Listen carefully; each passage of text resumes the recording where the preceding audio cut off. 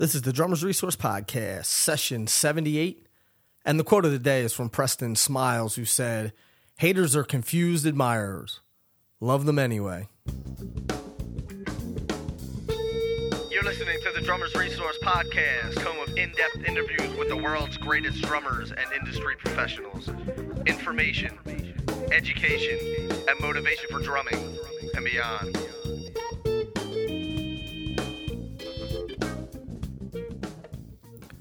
What's going on, everybody? Nick Ruffini here with another session of the Drummers Resource Podcast. And if you want to know the 6 must-haves to market yourself like a professional musician, head over to drummersresource.com/checklist and download the free checklist that I came up with to help you get on track so you understand the 6 must-haves if you want to market yourself like a professional musician. The interview that I have today is Stanley Randolph, who is currently on tour with Stevie Wonder and has been playing with Stevie Wonder for years now. And he tells an amazing story of how he came to play with Stevie. And it's a powerful story of networking, and it's a powerful story of just being a genuine good person, and it leads to amazing things. So I'm going to let Stanley tell the entire story, and we're going to get right into that interview right now. I hope you enjoy it, Mr. Stanley Randolph. Stanley, what's going on, man? Thanks so much for doing this. I appreciate it. Yo, what's up, Nick? What's going on, man? Thanks. Appreciate it. This happened really, really quickly, man. Lil John Roberts was like, "Hey, you should talk to Stanley. He's on tour with me." And we connected this morning, and now we're doing the interview, which is great. Yeah, that's right. Lil John, I got to thank that guy. That guy's so cool. Greatest guy to be on the road with. So did you guys know each other prior to working together with Stevie? Actually, yeah, man. We met from my hometown. I'm from Memphis. We met in Memphis, Tennessee. I was playing at this place called Isaac Hayes. Is when he was living back like 2005, 2006 maybe. Okay. I met him. He was on the road with Sheila E. with Sisters in the Spirit. Nice. So yeah, I met him then. He was a cool guy then. He's a great dude, man. He's been more than helpful for the podcast, and connected me with some different people, and just overall supportive, which has been great because I've known him. I've known of him, I should say, for years because I'm from Philly. So you're from Philly? I am, yeah. Oh, cool. So he and Brian Fraser Moore have been like, 2 heroes of mine, and I've got to know both of them decently through doing this podcast, which has been great. Dope. That's what's up, man. I love Brian Fraser Moore too. Great drummer. I learned a lot from that guy. He is an amazing drummer, an amazing person too, man. And I have gotten pretty close lately, so he's definitely an amazing on both fronts. Yeah, for sure. So speaking of you coming from Memphis, Tennessee, I always like to get the backstory on where people are from and how they got into playing. So what's your story? Man, my story. I grew up in Memphis. I pretty much kind of had like the typical story, a young guy, starting in church, of course. Started playing drums in church when I was like 8 years old. I grew up in high school, middle school, high school, playing in the marching band, all of that. I ended up being a part of a band. When I was in high school. I have my friends. It's a band called New Genesis. We're all from Memphis. Mm-hmm. We all pretty much grew up together since middle school. And they're really like they're genuinely my brothers because I've known them for so long. Right. And we started a band together, man, when I was like maybe like the 11th grade or something like that. And I'll never forget, we had a gig in Memphis. It was this thing that used to come through Memphis every year called the Mid-South Fair. And we actually had a band show at the Mid-South Fair with our high school, which was, I believe, Ridgeway High School. Yeah, Ridgeway High School for Memphis. We had a band show there, and we did the band show during the day at the fair. And these people who had a booth at the fair, they enjoyed the show so much. They was like, "Man, would you guys be willing to like maybe come back later this night and do like, just play at our booth, just, provide some music?" Nice. And we were like, "Yeah, why not, man? We like let's to do play it. anyway. Yeah, right. Let's do it." So we get there. This is our first gig. We had no name or anything. We ended up calling ourselves the Stanley Randolph Band. Nice. You're like, that's a good name. That's a catchy cool, title. Let's do it. Yeah, we ended up calling ourselves the Stanley Randolph Band, man, and we played. That was our first gig together. We had like a little bucket out in front, and people would just walk by and give us tips. Man, we made like $500, which was pretty good What? for like some 16-year-olds at a Miss South Fair. Man, only playing for like 2 hours at this booth. So it was great. It was the greatest first gig ever. It was crazy too because we all had to fit everything into my friend's car. He had a Mazda 626. So I don't know how. It's the smallest car in the world.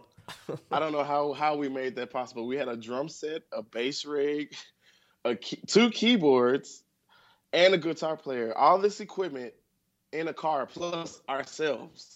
It's like a clown sitting car. In the car. Man, it was crazy. I still don't understand to this day how we made that happen. It was good though. It was fun. Yeah, and then you made $500. You're like, man, Hey. this music business is awesome. Yeah, man, we made $500, and I was like, okay, you know what? This is something we could do. You're like, people say they don't make money playing music, man. This is easy. This is something we could do, man. And after that, man, it kind of just flinged into something big. We ended up getting all types of gigs around town in Memphis, so it was great. It kept going. It was a continuation since the Mid-South Fair because we got contacts from other people who were there, corporate gigs and stuff like that. So it was a great start. Nice. So now that band, so did you guys tour heavily with that band, or did you guys mostly stay in the area? Or? Actually, bro, it's a great story, man. After we did a lot of work, we did a lot of work in Memphis. We played for a lot of various artists in Memphis, like Isaac Hayes. We played for Isaac Hayes himself. Nice. We did gigs with Al Green. We played for Kirk Whalum. Man, I remember we did this award show that happens every year in Memphis. It's called the Freedom Awards. And that's where I first met Stevie. Stevie was accepting an award there. And my band, New Genesis, we were the house band. So when Stevie accepted his award, of course, this guy loves music. So he felt like sitting down and playing and doing a few songs. Right. And my brother, he's the bass player. His name is Brandon. Brandon Brown. He's the bass player, and he knows every Stevie Wonder song ever created in this world. He knows the history and everything of every song, bro. So, like, he totally was stoked. And as soon as Stevie would play a song, he was right there and knew exactly what was going on. And we ended up doing our first gig with Stevie, man, when I was like 16 years old. I wonder if Stevie remembers that. I have to remind him of that to see if he remembers that story. But yeah, ever since then, after we did a couple of gigs around town, man, we actually took a trip to L.A., California, with this church. We were playing for a church, actually Kirk Whalum's brother church. It's called Olivet. Mm-hmm. We traveled to California with them to visit another church in California. We left Memphis to come to California. So we get to California, man, and we're staying at this hotel in Santa Monica. And we have a day off, so we're just chilling, man. We ended up walking the streets of Santa Monica, the Promenade. This is the area, 3rd Street Promenade. We ended up walking that Santa area. Monica. Yeah, Santa Monica, yeah. So we found there's a club out there, bro. It's a really nice club called Harvell's. Where's that? Harvell's. It's on 4th Street. I don't know the cross street, but it's in Santa Monica, though. Okay. It's right by the beach. On 4th Street. Yeah, so we're walking up and down the street. We hear some music playing, and we see this club, man. It's called Harvell's. We're like 17 years old, and the security didn't want to let us in, but we kind of had talked them and slipped them a little money, and we told them that we promise we're not going to drink, man. We just kind of want to hear some music. We're not from here. We're from out of town. We're a band, and we kind of just want to hear some music. This is the only club that we hear out here playing music. So security, man, bless his heart, he let us in. As soon as we walked in, man, I'll never forget, we saw Jerry Brown, which is an amazing drummer. He used to play drums for Stevie. Also, we saw Ricky Lawson. Ricky Lawson was there, and we saw Victor Wooten, which is an amazing bass player. How did you? What club is this? This was 2006, man. This is at Club Harvell. It's like you found a unicorn. You walked in there, and you're like, man. We saw all of these great musicians, legendary musicians playing in there, bro. We pretty much lost it. So were they all playing or just hanging out? No, they were playing. Well, Jerry Brown was playing. Ricky Lawson ended up playing as well. Yeah, they all were playing, actually, because Victor Wooten was playing too. So yeah, they were just, it was like a jam session, you know, like a club jam session that Nice. these guys hang out at. And we just so happened to stumble across it. And our hotel was literally 5 minutes down the street. So we talked to these guys, man, and got cool with them. And we was like, man, could we please sit in? We would love to sit in and play with you guys. And they was like, yeah. So we all ran down to the hotel to get our equipment, you know, to get our, you know, my brother went to get his bass and guitar. And my friend Kenneth, Scooter Whalum, he was a saxophone player in the band at that time. He went to get his horn, and we all came back, man. And they let us come in and sit in, and we played chicken. We played the chicken, bro, and they were so blown away at our gifts, man, at a young age that Ricky Lawson came to pick us up from the hotel the next day, the next evening, and took us around the whole city of Los Angeles, man, and showed us all of these different clubs. Like, What? yeah, bro, it was amazing. He showed us this club, Cozy's, Cafe Cordial, Lava Lee, Baked Potato. He literally took us to all of these clubs, and in every club, man, there was some legendary, amazing musician that we've all looked up to playing in each spot. And we was like, whoa. That just speaks to what type of person he was, man. Man, yo, he was a great dude, man. He told us so many stories about him and Michael, and one of the greatest stories I heard was Rolex, the company Rolex, showed up to one of Michael Jackson's shows, man, and they tried to give him an endorsement. You know, they tried to give him some watches, and Michael was like, man, you know what, I don't really wear watches. I don't want to watch, but you know what, you can give this endorsement to my drummer because he's my timekeeper. So why don't you just give, you know, Ricky Lawson this Rolex endorsement? So I was like, man, that is the coolest thing ever, bro. See, like, that is cool. That's the coolest thing ever. Michael Jackson gave you, you know, hooked you up with a Rolex endorsement. Well, I'm like, that's great. But yeah, he was such a great guy, man. You know, bless his soul, bless his heart. So now, did you continue to be friends with him after that? Oh yeah, for sure, definitely. I've always been friends with Ricky ever since that day, man. That was the one of the coolest things I've ever experienced from anybody. You know, a lot of, you know, legendary people that you look up to can tend to be really busy, but this guy took out time out of his day to, you know, take some young kids around the city to motivate us. You know, and it was a great experience. Now, do you think that he was an integral part of your success?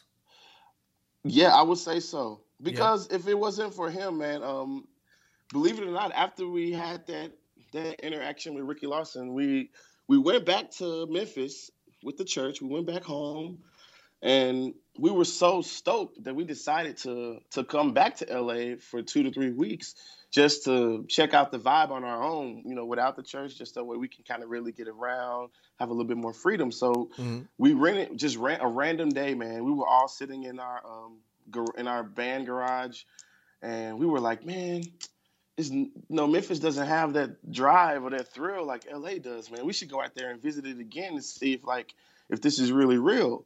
So we just randomly rented a van, bro. It was like 8 of us. Like, we had some other friends come with us because it's 5 people normally in the band, but we had like 3 extra friends come with us. And bro, when I say we left that night and drove the full day and got there the next day, we drove nonstop. We didn't take any breaks. Everybody just took shifts driving, and we just kept going and going. We got there probably in 25 hours. Wow. Just driving straight to California. And when we got there, we went around to a lot of different spots and met a lot of different people. We ended up getting a gig while we was there at this club, BB King's, that was in Universal City Walk. I don't think it's there anymore now, but it was a couple of years ago it was there. So we ended up getting a gig there, man, and we played this gig. And we ended up playing for this artist, Chrisette Michelle.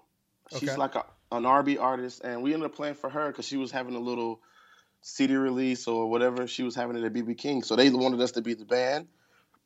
So we learned her music in a couple of days and did the show with her. And we ended up getting some other gigs, man.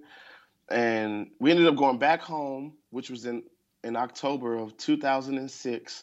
And when we got back home, we checked out the vibe back home, and we decided that if we want to do music professionally, man, we have to go to where the professional people are. Right. So we moved, all 5 of us, bro, moved to California 2007 in January. Nice. Nice. It was the best move, the best decision I've ever made. So I actually just did a 2-part podcast about moving to a new city and then, hitting the ground running when you got there. So walk us through what happens once you get to LA, how that leads to the Stevie Wonder gig. Okay, so basically when we moved to LA, man, man, it's a crazy story. Because this is valuable information for people that are out there now that are thinking, okay, maybe I want to move to LA, or maybe I want to move to Nashville, or maybe I want to move to New York, and how to really hit the ground running when you get there. Yeah, well, first of all, it was I'm not gonna lie to people, it was totally a hustle and totally a grind, man, because we lived in a hotel for 30 days, the whole month of January. We lived there for pretty much 30 days, and afterwards we finally ended up getting like a 2-bedroom apartment together, and it was like 6 people living in a 2-bedroom. So it was cool. We ended up actually doing a bunch of little gigs here and there. Everybody would have to save their money to help pay for rent and stuff like that. We actually did a lot of free gigs in LA too, man, because we made sure that we would go out every night to some club or to some spot, man, where there was music going on, where we could actually sit in, meet people, make connections with people, just become really great friends with people around town who are working a lot. And by us doing that, we ended up meeting. I remember my first tour in LA was with Boyz II Men. After being in LA for about 3 months and just doing a bunch of free gigs here and there, I met this guy, Rex Salas. And he's a great MD. He does a lot of work he did a lot of work for like TLC, Janet Jackson. Okay. He's actually on tour right now with the Jacksons. Oh, is he?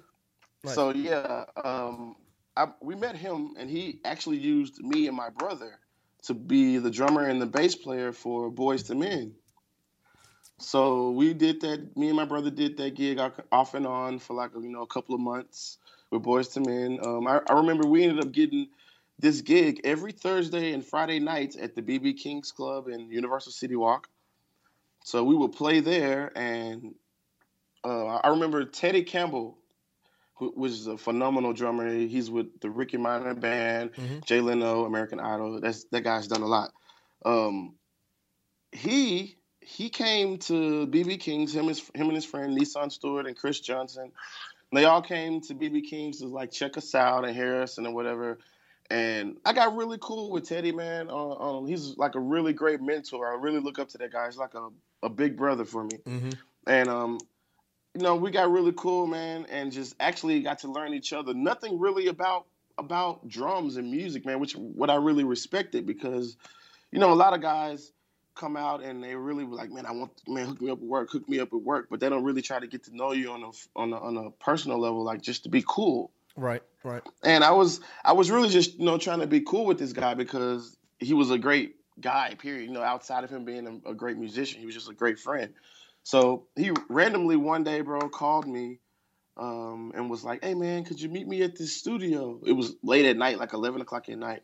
Could you meet me at the studio, man? I want you to check out some stuff. And I was like, yeah, man, for sure. So I get to this studio, and I'm sitting in the lobby. And to the right of me in the lobby, there's like these double doors. And all of a sudden, these double doors open up, and walking through the double doors by himself was Stevie Wonder. And I was like, whoa, that's freaking Stevie Wonder that's just walking into this studio. And I'm like, man, I was like, oh my God, I can't believe it.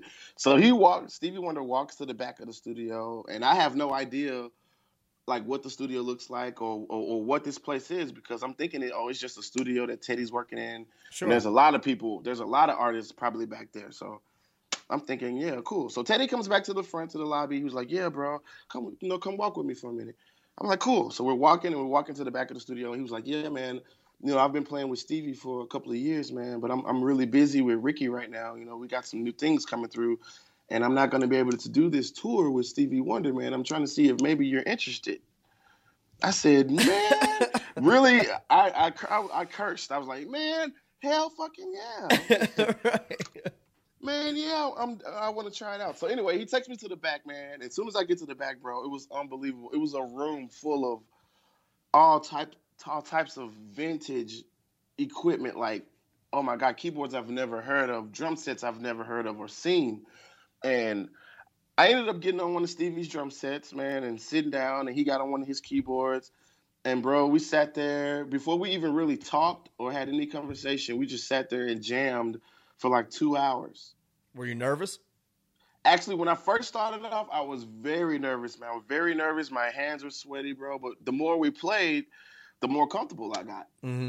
We just kept playing and vibing, and I got comfortable, man. And then, you know, we stopped playing for like 2 hours. Stevie talked to me for a little bit, man, and he was like, man, you're good. You got the gig, man. You got the gig. Now, here's the thing. When I got that gig, they gave me an iPod with 300 and something songs in it. Mm-hmm. And told me to learn as much as I can in a week. Yikes. So here I am. I'm sitting with this iPod. The first thing I did was I called my brother because he knows every Stevie Wonder song in the book. So I was like, if anybody can help me learn all of this stuff, he can. So I called my brother and told him about, you know, the gig I got. He was freaking out like crazy, screaming all over the phone. So I ended up rehearsing and just studying Stevie's music, man, for like a week. And then I went out with Stevie, I think it was maybe like June or July, probably of 2007, 2008. I can't remember. But yeah, I went out with him and I watched a few of the shows with Chris Johnson playing the show and with Teddy playing the show. So I can kind of get a feel of how he operates. And Right. And I did my first show in Atlanta, which was the most scariest show, man, because it was a huge arena in Atlanta with just all these people. And we didn't rehearse. There was no rehearsals with Right. Stevie. He doesn't really rehearse. His shows is basically like, you know, learn my music and pretty much kind of know it, and we're gonna jam. You know, that's his show. So Nice. I pretty much, man, just had to jump in there and jam. And I was nervous at first, but by the time I get to the second or third show, man, I was comfortable. It was cool. Mm-hmm. Once I got a feel of how it works. But yeah, that's how I got the Stevie gig. Big ups to Teddy Campbell and Chris Johnson. That's awesome, man. That's an awesome man. story. Just the fact that he's like, hey, man, can you come here and can you come just hang out at the studio? And Yeah, he didn't even tell me, man. It was totally off guard. And that's what I was saying, man. I was just so, it made me more comfortable to come to the studio because we were friends, more than anything, more than just drummers. You know, it wasn't like he was calling me for a gig. I felt like, oh, this is my homie hitting me up to come to the studio to check out some of his music, man. So I'm like, yeah, I'll come through, no problem. Yeah. So it made me feel better showing up that way rather than knowing, hey man, come to the studio to audition for Stevie Wonder. Mm-hmm. Then I would have been totally nervous walking through the door. No, but it was totally cool. That's awesome, man. I've only met Teddy once. I met him last year at NAMM. And Yeah. do you know Felix Pollard? Yeah, the Felix the Cat. Yeah. Yeah, great jump, man. Yeah. Let me tell you about Felix. I saw Felix play with Lionel Richie in where were we? I think somewhere in the Caribbean. I can't remember. I saw him play with Lionel Richie, man. That was my first time meeting him. Amazing drummer, bro. One of the best shows I've seen. He's a monster. I love man. that show. Yeah, he's a great drummer. He and I played a show together years and years ago in Philly, and we remained friends all these years. And last January we were out, and I was hanging out with him. He introduced me to Teddy, but then we went and had lunch with Ndugu Chancellor, and just like it was. Just, Ndugu. I just Great sat guy. there and was like, I don't need to talk. I can just sit here and listen. Yeah. Yeah, man. Those guys be having so much knowledge, man. They've done more. They've done and experienced a lot of more things than I have, especially at that time. So yeah, Right. I definitely take all the knowledge in, take it all in. Yes, sir. So you're saying that if people are hitting the town or moving into a new town, the first thing they need to do is just start going out, start networking, and start getting to know people. Yeah, man, you gotta get to know people because you're in a whole new culture. Believe it or not, even though it's still America, it's still a different culture, man. Like believe it or not, the drummers in Philly have a sound. The drummers in Chicago have a sound. The drummers in Texas. In every little different city here and there, they all have different sounds. But we're all in America. But it's if you're gonna move to a different city, I would totally suggest getting out and getting to meet people, get cool with people. I can tell people to save as much money as they can, but you really can't saved, like, we didn't know. We had no idea. We saved as much money as we could for LA. And, our money ran out after the 2 months of us being there, but we pretty much made it happen. It's just like we grinded so much that we got the money some type of way. So you always figure out a way, man. You can't. Yeah, it's a hustle, man. I've seen a lot of people move to LA and then move back home. It's like you really kind of have to be strong for this lifestyle, because you're gonna go through a period where, you're grinding, because you're a new face to everyone. So everyone's trying to figure out who you are before they really can give you a phone call. Yeah, and it's funny that you say that. And we were just talking about Felix. That years ago, I was going to move to LA, and he was like, "Listen, if you move here, expect the phone not to ring for a long time." For sure, and man. he's like, "That's the thing you have to get used to. That like when you get into town, your phone is not going to ring, and it's not going to ring for a while. It's not. So you might have to sweep floors or do something in the meantime until the calls start coming in." Yeah, it's totally a reset, man. And I tell people all the time, just be prepared, because when you do get that phone call, you want to totally kill that gig successfully. Mm-hmm. Be prepared and do whatever you have to do, man. I learned a lot of that stuff from Ricky Minor as well, which is a great mentor. And, he would give me – I ended up filling in for Teddy a lot on the Ricky Minor gig because we were great friends. But he would tell me little pieces of advice all the time, man, as far as like just being on time. If you're there right on time, then you're late. But if you're there ahead of time, then you're on time, My dad, I've worked for my dad for years, and he would always say, if you're early, you're on time. If you're on time, you're late. And if you're late, don't bother coming. For sure. Yeah. If you're late, don't even come. Yeah. And I've actually, I've made those mistakes too myself, man, just being a new guy in the industry, because of course you think when you're back home, you get comfortable because you're always the guy getting the call. So you get comfortable with your habits and how you deal with things. So I've been that guy before to show up to gigs late with Ricky Minor, and that guy put me right on the spot, and it only took once. Right. It only took one time for me to hear that from, in front of everyone too, in front of the artist or anything. It only took one time, and I got my shit together. You only need once, Right. So I would, you have to expect the phone not to ring. You have to get out and meet people, man, and be patient, man, because everybody has their time and everybody has their lane. Mm-hmm. I tell guys, man, a lot of times they come out to LA expecting work, expecting this and that, but I would actually, if I could do it again, I would totally use that time, those 3 to 4 months that we really wasn't working as much. I would totally use that time to do something productive and creative for me, Stanley Randolph, as the artist. Right. There's so much to do, and now with social media, you can do videos. You can record yourself playing. You can have master classes. You can do anything you want on the internet.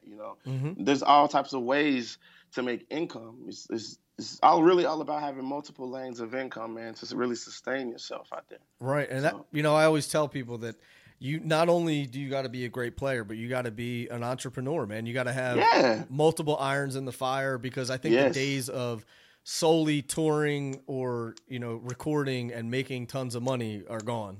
Oh yeah, bro. I mean, tours are not the same. Me being one of the younger guys, really kind of catching the end of it, because to be on this Stevie gig and all the other gigs I've done, it's been some legendary stuff, and I've been blessed to get paid some of the big bucks, what they used to get paid back in the day. But I can definitely say I've done some newer gigs, more current artists, and the pay and everything is not the same as it used to be. But, it's still good exposure. It's still good, it's still good fun. You get to travel the world and, and see stuff. But it's, I tell people, man, pay attention to why, the reason why you're on the gig, because, you're around a celebrity, or you're around a person who's successful for a reason. They have some type of work ethic or habit or something that's made them successful to that point. So I pay attention to Stevie and all of these people that I work with all the time, man, because they're doing it. They're where I want to be. It's a learning experience too. And not only you're getting paid, you're playing music and you're learning at the same time. Exactly, bro. You're learning. Totally. So, yeah. That's a great way to look at it. I never heard anybody say it that way of, these people who have these long, iconic careers. They're there for a reason, so pay attention. Of course. Yeah, I pay attention, man. Stevie's work ethic, bro, I've been on tour with him before. I mean, my first tour, I thought it was only going to be 2 months with him, and it ended up being 6 months. Okay. It was crazy. So after those 6 months of touring, Stevie hired me to come to his studio every day. It was every day for 2 months. I would be at his studio every day around 3 or 4 o'clock, and I would be with this guy every day from 4 to maybe like 7 or 8 in the morning. Wow. And he really, he's blind, bro. He really, he has no sense of time. Like music is his entertainment, Right. Music and a cell phone. He has a cell phone and he loves that thing. Yeah, music and a cell phone, that's like really his main entertainment, And I would watch this guy talk on the phone for an hour. I would take a nap or whatever during those hours. And then he would just wake me up and he would be like, yeah, man, I got a new song. Here's the idea. And he would play the idea, and then he would play that down, and then I would go in there and record some drums over it, and then he would just start adding and building to it as it goes. But I've been with this guy, and just to see him work consistently over and over and over, and he has so many songs that the world has never heard that I'm pretty sure, I hope that he puts out some of it, but it's so much material out there that people they haven't heard. But he has a lot of great music, but it's from him continually just working and creating and creating and creating. So I tell people all the time, man, just keep going. Don't quit. Don't give up. You got to do other things. I pay attention to how he works, how his workflow is. Mm-hmm. Definitely. So you've had a lot of good fortune and well-deserved good fortune, but I'm sure that there was some pitfalls and some mistakes that you made.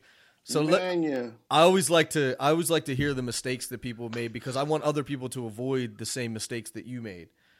Well, one thing that I've learned, man, is financially. A lot of cats financially, man. When you come to LA, I know LA in general. I'm not really sure about other places, but when you come to LA and you see the flashing lights and the glitter and the glam, and you're on this gig and you're making all of this money and you see all these girls and all of this stuff, you're spending your money, you're buying new clothes, doing this and doing that. I've did that and made that mistake, man. I would tell every guy to save your money. If you're going to do anything, take that money and invest it into yourself. Take that money and invest it into your own thing, whatever it is that you're going to do as an artist or as a whatever, whatever your dream is to do, and put that money into your dream. I feel like, it takes money to make money. Absolutely. You know what I'm saying? If you're going to be you're on this gig traveling the world and you're making all of this money and everything, I would tell every musician out there, save your money and invest it into yourself, because, material things, you should get something here and there, but don't get too caught up in the flashiness, because I've done that before. I've been the guy with a Stevie Wonder gig and I had all of this money, and then, Stevie decides to take a break for a couple of months, and right. there's no other gigs coming, no other big gigs anyway. It'll be a little bunch of small gigs here and there, but they're not enough to sustain you. I've been that guy who's took my money and splurged it, and then before I know it, a couple of months go by and my money is getting low, and I'm like, oh shit. Hopefully we're going on tour, right? Yeah, how am I going to pay my money, or are we going out of town soon, or what? I've been there, dudes. I've been late on my rent before 2 months, man. But I've made that mistake and I've learned from it. If I would tell anybody anything now, I would say, man, take your money, save it, and invest it into yourself to where you can be your own boss. You're your own boss. You can make your own rules. It's funny that you say that about handling money. I remember, I'm not going to name names, but I heard a story of a drummer who was on tour with a big act. He was getting paid $17,000 a week. Woo! Wow. And at the end of the week, he was always broke or owed somebody money on tour. Tour. And one time he sold his kit he had 2 kits on tour, and he had to sell one of them because he didn't have any money. Wow. Yeah, that's on a whole nother level. That's on a whole nother level. Yeah, man. I tell a lot of young cats, or other cats that move in town, man, because they see the lifestyles that we live and everything, and they think that it's about that, and it's really not. What they don't know is what I did behind the scenes to get to that point. I saved a lot of my money and I invested into myself, and I have other lanes of income as well. So so I can afford this and live that lifestyle. But a lot of cats, they just get caught up in what they see, and they just think, oh man, when I get this gig, I'm gonna get the endorsements and the money and the shoes and the glasses and the girls and the cars, and And you know, you can have that, but you know, your money will run out short. I mean, very fast. Right. You know, so You mentioned some of the stuff that you do behind the scenes. So what's your practice routine like, or what was your practice routine coming up? Because I think the biggest thing is not, you know, or the biggest questions that I think everybody has is not like, how do you play a rudiment? You know what I mean? That's not, they're like, how do you develop that feel? How do you develop that sense of time? All that intangible stuff that you can't learn out of a book. right. What basically, man, I had to step away from practicing because for a second, I practice a little bit. Let me see. How can I say this? I have a season every year that I practice. Pretty much at the beginning of the year, I'll do a lot of practicing. Mm-hmm. And maybe like closer to spring or summer, I'll stop practicing because I tend to get too technical. Right. You know, I get too technical about what I'm doing and I'm thinking too much. And a lot of drummers that I pay attention to, man, they were amazing drummers because of how they felt, you know, Mm-hmm. the feeling of their groove and the sound of their drums. And I'm more into that now. So I really focus more on that. I listen to a lot of music, a lot of different records, and I'm a producer as well. So when I approach the drums now, I'm approaching the drums from a producer standpoint, as if like I'm creating a record, Right. or, you know, or this is an album. And I'm trying to be as authentic as possible, you know, trying to sound close to the album or whatever that genre or that age, whatever that time was. I tell a lot of guys, man, it's very great it's good to practice. And if you're gonna practice, I would recommend that you practice alone. I'm not against shedding or anything. I love shedding. I think that's a great thing to do. But I think a lot of cats get shedding confused with practice. You know, Right. I would totally practice. And when I would practice, man, I would practice with me. Actually, I would practice on my timing. I wasn't really practicing on licks and fills and all that stuff. I would practice on timing and doing different drum rhythms or stuff. No, different stuff. Nothing that you're gonna hear every day. Right.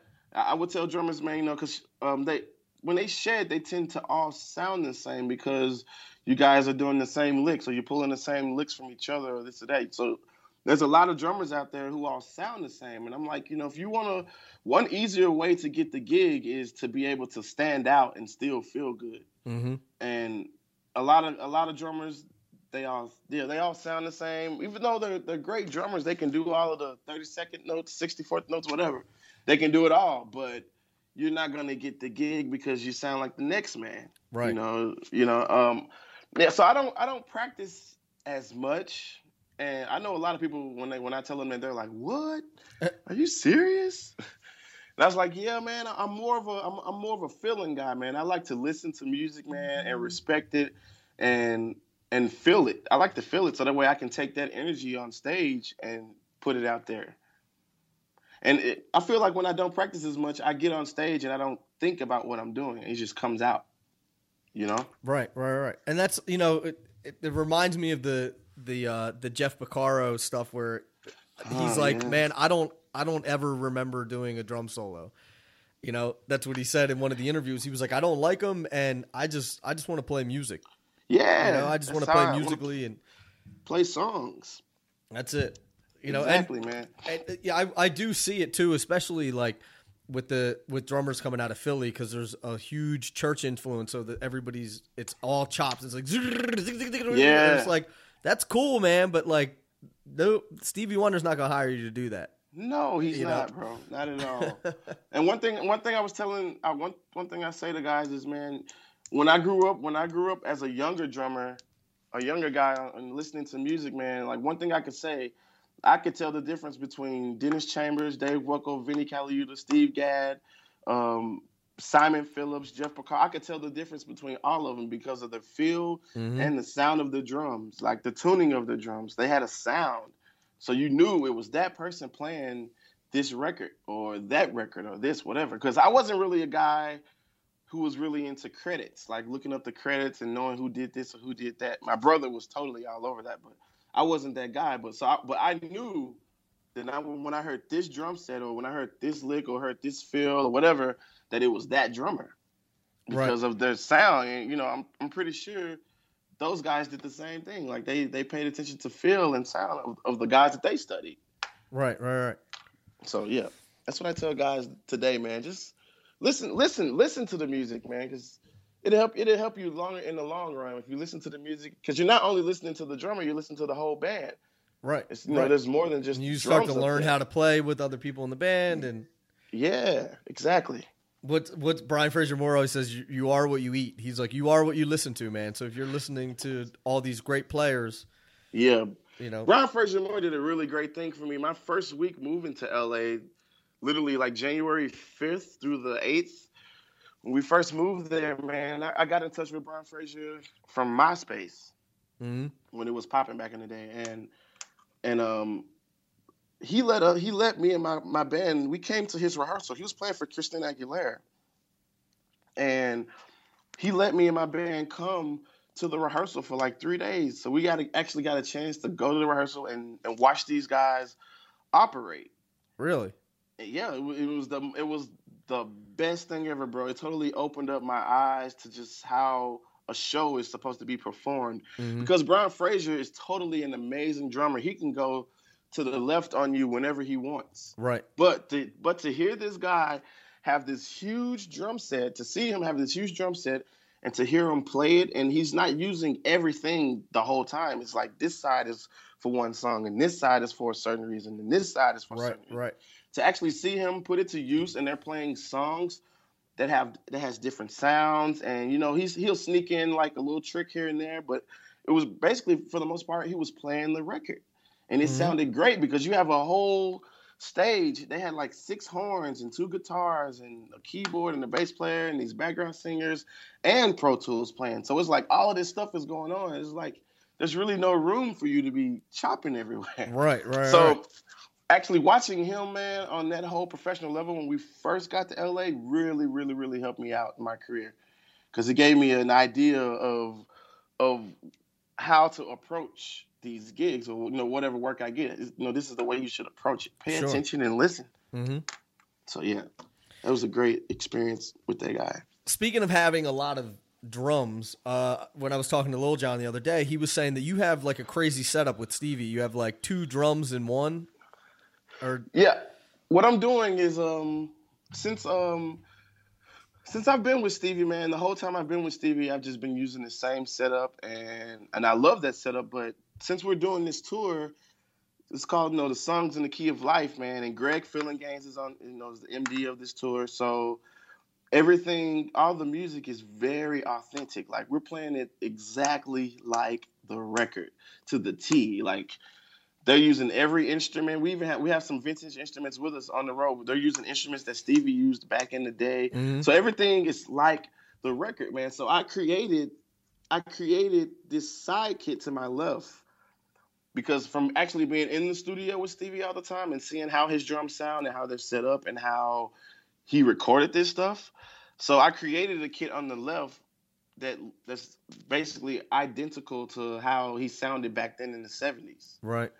So I have that kit to the left, and I also have a kit to the right, which is pretty much kind of just a normal standard setup that I would normally use with Stevie if it was just me by myself. But since it's me and Lil Jon, and Lil Jon has his kit sound, it sounds basically like the 70s as well. So since he's doing that, a lot of songs that we play at the same time, because both of our kits are pretty similar sounding like to the 70s, I will play the normal sounding kit so that way it'll give it a little different sound. So, he'll have the 70s feel and I'll have a more current feel of today. So normally when I play the other songs by myself, then I'll use the 70s kit, by myself pretty much. I got you. But yeah, it's a great setup. It's something new I did. My friend Chris Pat Bounds helped me put it together.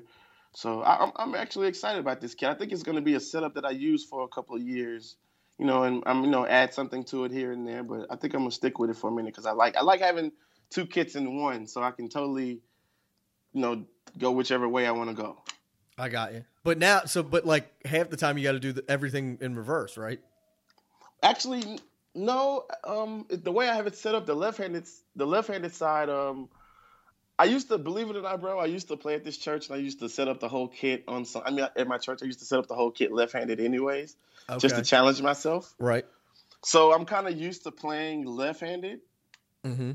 So setting the kit up, left-handed on the left-hand side was kind of really no problem. It is reversed, but at the same time, it's not because I'm still using the kick drum and the hi-hat normal.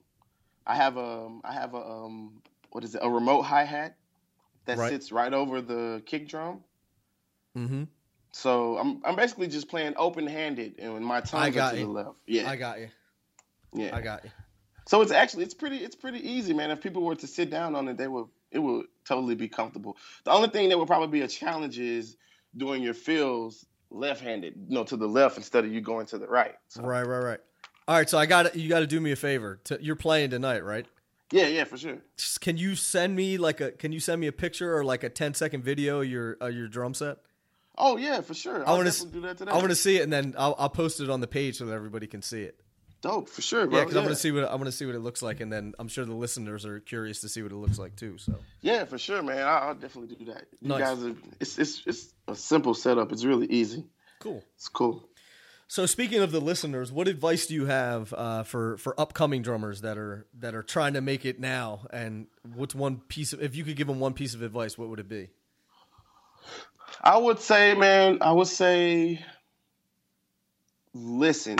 I would say listen to music and listen to the people that you're playing with. Listen to what's going on around you. That's my biggest thing. I play more than one instrument, so when I'm actually on the drums, I feel like I'm really having an out-of-body experience. Like I'm actually watching the band play. So when I'm playing, I'm not really paying attention to myself play. I'm just feeling it, and I'm actually listening to the keyboard player, or I'm listening to the guitar player, or I'm listening to the singer to see how they're singing stuff, to make sure I can, if I want to catch some accents or catch this and that, I'm able to catch it. And that's what I would tell someone, listen, man, that's the biggest thing. A lot of cats I see who play drums and do shows now, it's all about them. They're looking for every second where they can just chop or go ham or do whatever. Right. And it's not really about that. It's more about making people dance and feel good. I love that. After traveling the world, man, and going to different clubs and different places, man, and seeing how people respond to music and how they really want to dance and they want to be happy. And believe it or not, the beat, there's a reason why people go to clubs and techno music or house music or any type of music that's so simple, why people would dance to it and they lose their mind. It's because the vibration of it and the beat is just so simple. It's something that they can understand. Of course, to the musician, man, there's 64,000 notes going on in our head all the time. Right. Especially drummers. Right, We're like, what can I play next? Yeah, to the normal person, man, they don't really care. They don't care, until it's your time to shine, until it's really like, yo, Stanley Randolph solo. And it's all about you, like everybody else quits and the sound is all about you. Yeah, go ahead and do something magnificent. Right. Flashy or whatever. But when it's everybody together, man, it's really about you just holding that beat down and that vibration, man, making people want to dance or whatever, man, because music is an emotional thing, man. People go to music for all types of things, It's funny that you say that about people wanting to chop it up, and I'm sure the listeners are like, "Oh man, he's going to tell this story again." But I got to tell you this story real quick. I'm at the at the piano bar in Hollywood, and there's a whole band playing, and the drummer's killing, right? And then they get to the solo sections. I'm like, man, he's not going to like chop over everybody's solos, right? So the bass player plays, and the whole time he's like, right? Yeah. Guitar player plays. Piano player plays, and the whole time he's just like chopping. Amazing chops, right? Yeah. So then they get to him, and they're like, give the drummer some. And I'm like, man, the drummer's already had way too much. Right. So then he does his whole solo, and I mean, the place was packed, and like 3 people clapped. And they were like, but if he broke all that stuff out during his solo and was playing in the groove, people would have went crazy. So... yeah, it's all about the element of surprise, man. Yep. And then right after he plays, Kahari Parker comes up, or he's there, right? And they're like, "Oh, Kahari Parker, hey man, can you sit in?" He's like, "Sure." He gets in, he sits down and lays down just this groove that is Yeah. like so. This pocket was like everybody in the club could have got inside the pocket. It was so big, right? Yeah, it was breath of fresh air, I'm sure. And then he solos, and people lose their minds, Yeah. right? And I get think it. that chops wise, they were probably on the same level, but you know, his sense of groove was so much better, and it's like a totally different ball game, man, because he's listening and not chopping, and he's just playing the music, you know? Right, exactly. Exactly, yeah. It's an element of surprise, man. That's what I call it, man, because when you play grooves, when you play the music and, you know, you get your time to shine, man, any little thing, believe it or not, any little thing will make the audience be like, wow, because they've been listening to you. That, believe it or not, they're so caught up in your groove, they don't even know it because it's Right. just there.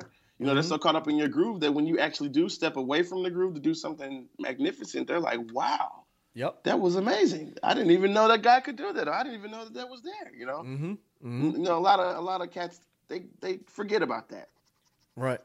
They never forget about that. There was a guy that used to sub for me that, admittedly, he had better chops than me, you know, but like he never grooved. And so like I've heard some of the recordings of him playing, and it was like, it was just like the whole thing. And then after the first song, second song, you're like, man, we've already heard everything that you can do. And Exactly. now it's just boring for everybody, you know? Exactly. Now you're just showing off.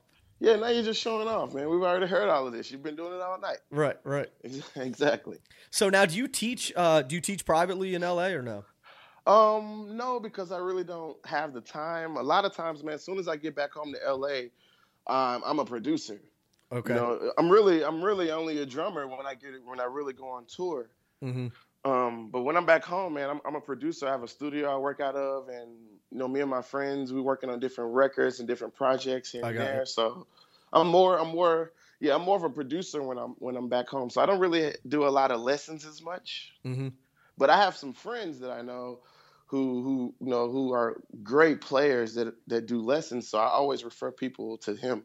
I got totally. you. So I got you. So where can the listeners go if they want to hear more about you or connect with you online? So I have a new management. I'm working with this new management team. It's G. Allen Management Firm.